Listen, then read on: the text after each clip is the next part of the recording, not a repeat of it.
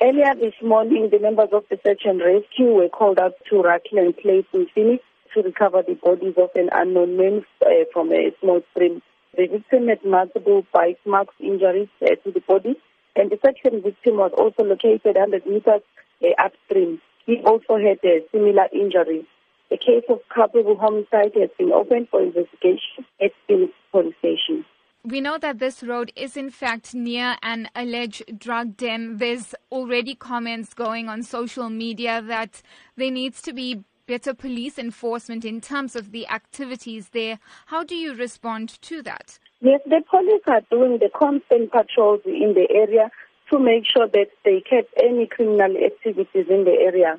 But in this case, the motive is still unknown, and 6 vicious dogs were also removed by the SPCA.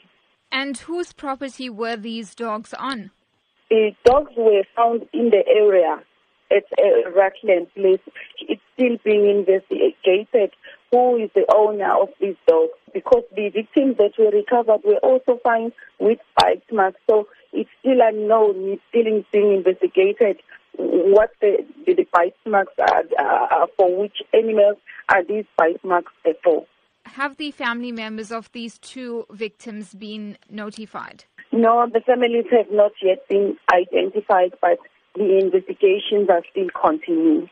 If there are any community members who may have heard or noticed anything suspicious, how can they bring this information to the police?